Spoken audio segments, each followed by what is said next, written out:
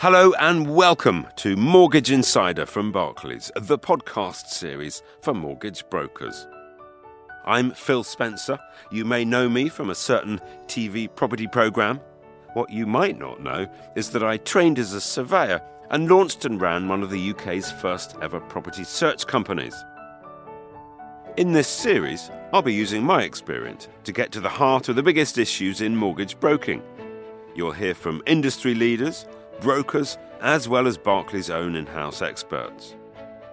We'll share insight and expertise to help you navigate the challenges, the changes and the opportunities that lie ahead for intermediaries in 2023. Buying a house is widely regarded as one of life's most stressful events, and there have been various government schemes and proposals to try and improve the process, including the suggestion of a property passport.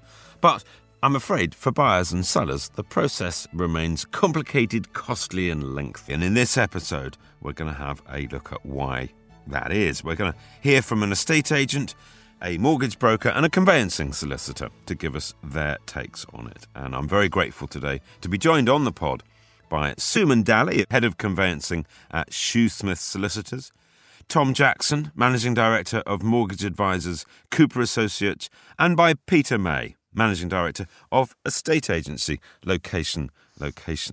Peter, you should have really had the third location. then we could be friends. But never mind. Now we've got a lot to cover on this topic. So I wanted, if we could, to kind of jump in with the big question. What I thought that we would do is, because I'm so pleased to have all three disciplines who are involved in the transaction on the podcast at the same time. But I thought we're going to break it down into the three different sections. But if I could just start with a rather open question and ask for a minute or two from each of you on in your view, why does it actually take so long and so much pain when buying a house? Can I start with you, Peter? You're the kind of at the sharp end of it as an estate agent. Why, in your opinion, does it take so long? Yeah, thank you. For me, there's a few reasons. Firstly, the level of what we'd call open chains that we deal with year on year. An open chain for us is a seller who's asked us to sell their property and they're looking to purchase another. Quite frequently, we'll sell their property pretty quickly, certainly given market conditions at the moment, but they then struggle to find a related purchase moving forward. It means that we're unable to execute an exchange completion until they're sorted with their onward move. Separately, the amount of people who are involved in a property transaction. You have a buyer, seller, two sets of solicitors, broker, lender, agent, number of valuers, surveyors, etc. All working at different timeframes. Third, for me, is sellers not being in a what we call sale-ready position before they get to market, so not having their documents in place, their lease available, solicitor appointed, etc. It can always cause delays at the start of the sale. And the last and most obvious one for me is how the process is managed at the point that a sale is agreed to then get to an exchange of contracts. Yeah. So there's a lot that comes down to kind of preparation and education, isn't Absolutely. There? Tom, can I come to you next? Why does it take so long from your end, the broking side of things? So I think we've got more complications in a client's mortgage process now, whether that be property-related complications, personal complications post-COVID, and the requirement for documentation is larger than what it has been several years ago. I think actually... Is that kind of compliance? Yeah, whether it be things, yeah. Absolutely, whether proof of deposits, proof of savings, earnings, income, and self-employed applicants. I think self-employed applicants have got a bigger challenge in terms of case presentation for obtaining a mortgage. So I think the complexities in that, especially post-COVID, are a little bit more challenging. But I think what Peter just covered was extremely thorough. I think there's a lot of components in it. The role of a mortgage broker on paper is to get it to mortgage offer. And actually application to offer is quite a quick process, typically a couple of weeks, maybe 3 weeks. But the responsibility about that hand-holding is something that we personally take on on board ourselves to try and hold a client's hand through the whole process up to completion. Tom, I think you're passing the buck there. from reading between the lines, there's a lot for the customer to do at the beginning in terms of preparation. You can actually do your job helping them with the advice and filling out the forms and the application relatively quickly. But then, of course, you throw it to the lender, who isn't here today to represent themselves, but they've got to go through all of their bits. And Suman, how about you? Just interested in your thoughts generally about why it takes so long now. Okay, so if we're going to talk about why does it take so long, I guess we're referring to a golden age when it didn't take that long. But in all the years that I've been doing conveyancing, timing has always been a key topic of debate. But I guess it's all relative. And yes, over time, average timescales have become longer. And I can see how this is all rather confusing for everybody now, because technology has been our saviour and brought through so much time saving that we can buy goods and not have any human intervention and have them delivered in less than 24 hours.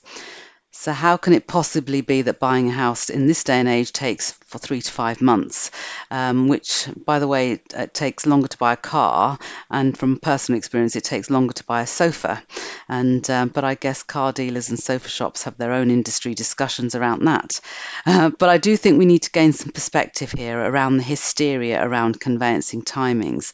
It is an issue, and those of us involved in this business need it to be quicker because it's not commercially viable for it to be so slow.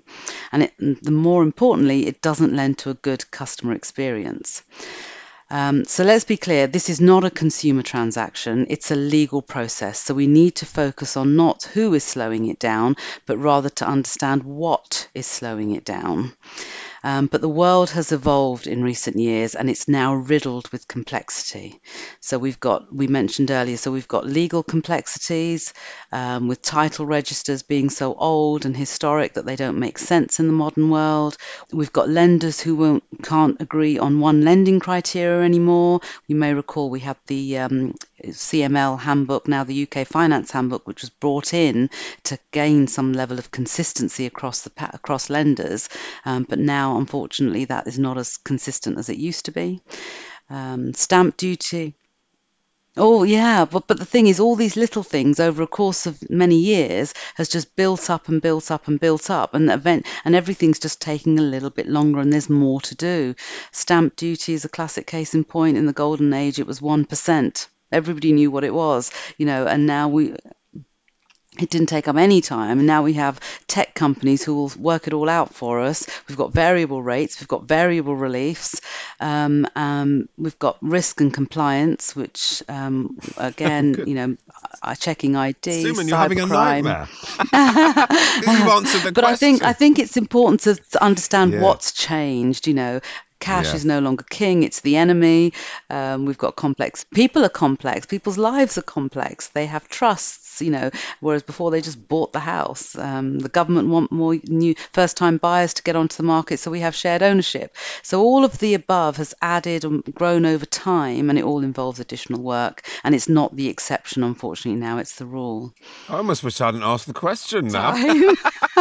It's like kind of tooth plaque, isn't it? You don't it's really... built over it time. Just builds up over time. Exactly. You don't really notice it's there until you start to unpack it like Suman just did, and you think, crikey, no wonder it takes such a long time. Goodness. But I guess the buck lies with us, really, doesn't it? Everyone's probably not saying it, but the elephant in the room is everyone thinks it's the conveyancers who are slowing it down. Well, conveyancing, you've got a very, very important job to do.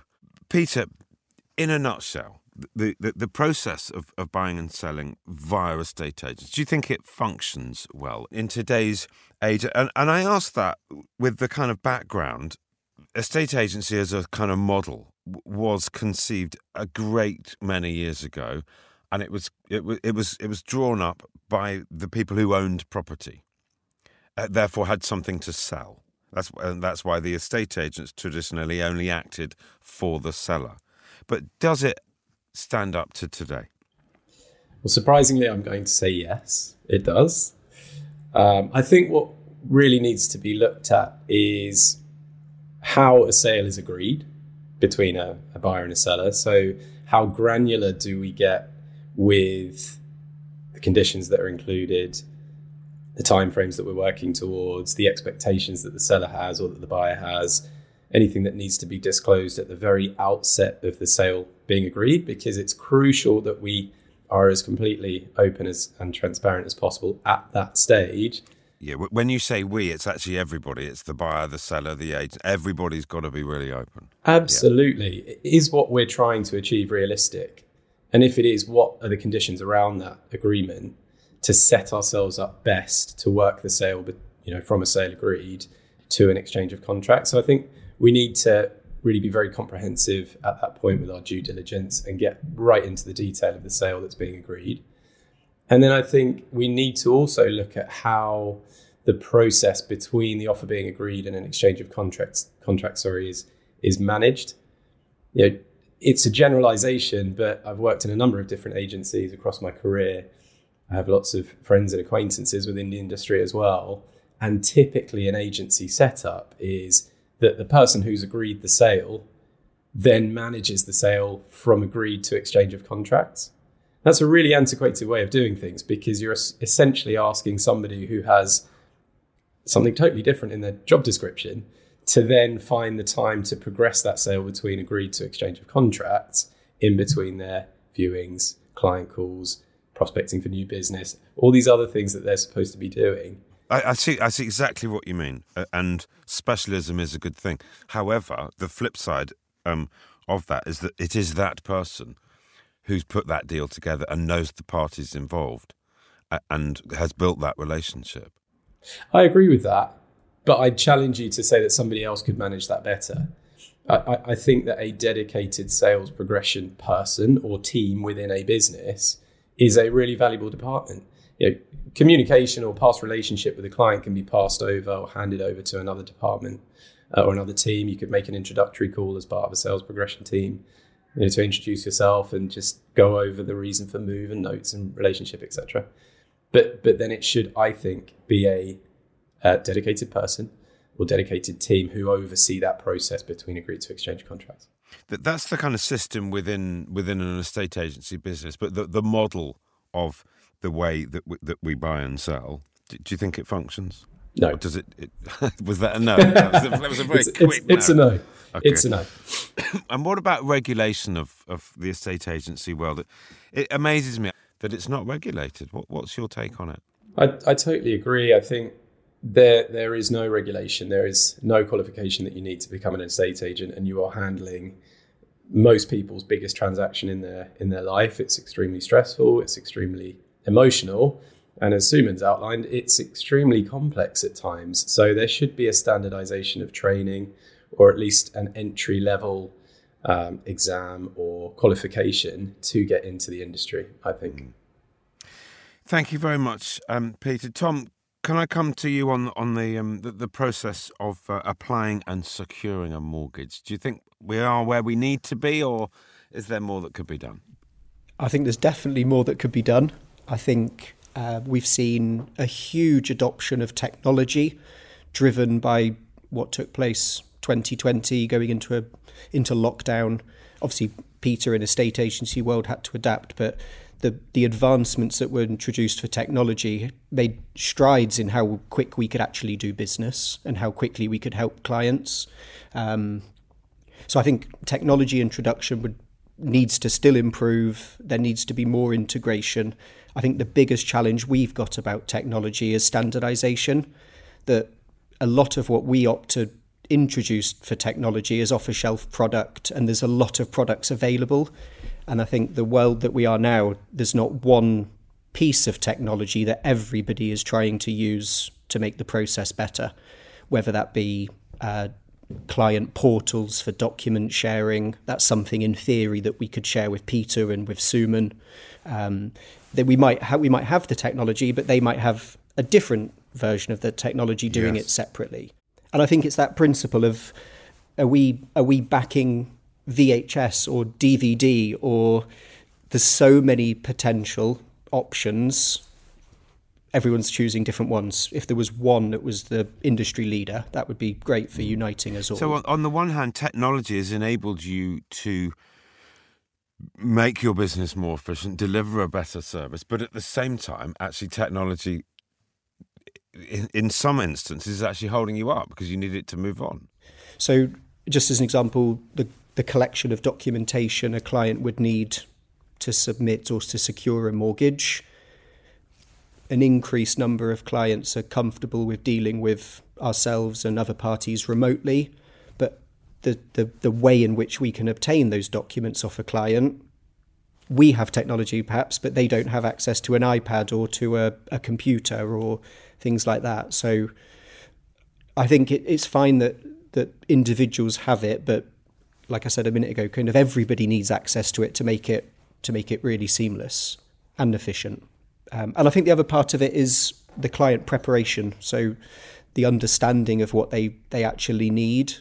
Understanding. And that's actually something that Peter said, and I'm absolutely certain that Suman will echo that. But yeah, the understanding of the process, the education of the process, buying a house, getting a mortgage, doing a conveyancing, it's not something that people do very frequently. Even if you've done it 5 times in your life, which is actually quite a lot, you're not experienced at it.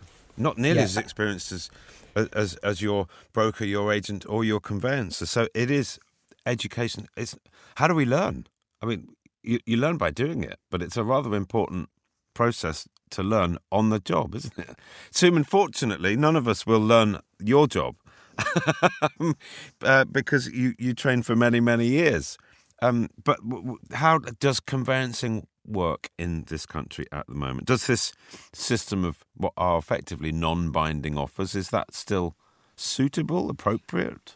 No, I think that's the biggest problem of all. I think clients go into this with so much nervousness because they don't have any certainty and they have no assurances that deal's actually going to happen. And I think that to me is the biggest problem of all. I mean, we can compare ourselves with other countries, but I think every country has an issue because I don't think anybody's got the perfect solution. But we can look at. I think the process between conveyancers does actually. If we take the process and take the personalities out, the process between does work well, surprisingly well. I do think there needs to be more certainty around once you've put an offer in. For me, in terms of the education piece, I don't think everybody needs to understand what it is that conveyancers do, but what they do need to understand is that it's a highly complex process, and I think what I would say, the other thing that I think is broken is the lack of collaboration and mutual respect between all the people involved in the transaction. So if we can all agree and work together and collaborate, and we're all singing off the same hymn sheet and saying the same thing, then I think that will solve no end of problems. The problem is we're all saying different things, and the client then gets even more confused. Yes.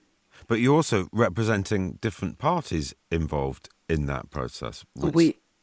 We are, exactly. And so, I mean, we're acting for the consumer and we're acting for the buyer or the seller. And sometimes we know things that we can't share with other people. And not all intermediaries can know everything. If the client doesn't have the money, they don't really want the estate agent to know that there's a delay. They don't really want the broker to know because they're trying to arrange a mortgage and we're caught in the middle of all of this. So there's things like that go on occasionally. But I think, nevertheless, if there's good relations between all the intermediaries, we can then project manage that deal successfully through to the end. But it's when we don't have that relationship working that things start to go wrong. We're all pushing in the same direction, aren't we? Let me ask that. Who should be responsible for improving the system? Because we're all in it together and we're all complaining about it together. But who, at the end of the day, there's not going to be a silver bullet to kind of fix things. But what is the solution? How else? Is it a government issue? We personally have the Association of Mortgage Intermediaries.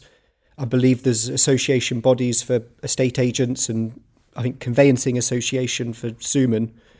I think it's at that level that there needs to be that working together discovery phase to understand how can it be improved. we can discuss things and do things, and we could implement something as 3 businesses here to make us work well together. But the next transaction has a different estate agent involved, or a different solicitor or a different broker. I think in answer to your question, though, Phil, I think those that support the conveyancing profession and perhaps other professions, they really need to understand what the immediate priorities are. And they need to engage with the profession before making decisions and taking that feedback if they really want to make progressive change. Yeah. Peter, any thoughts from you finally?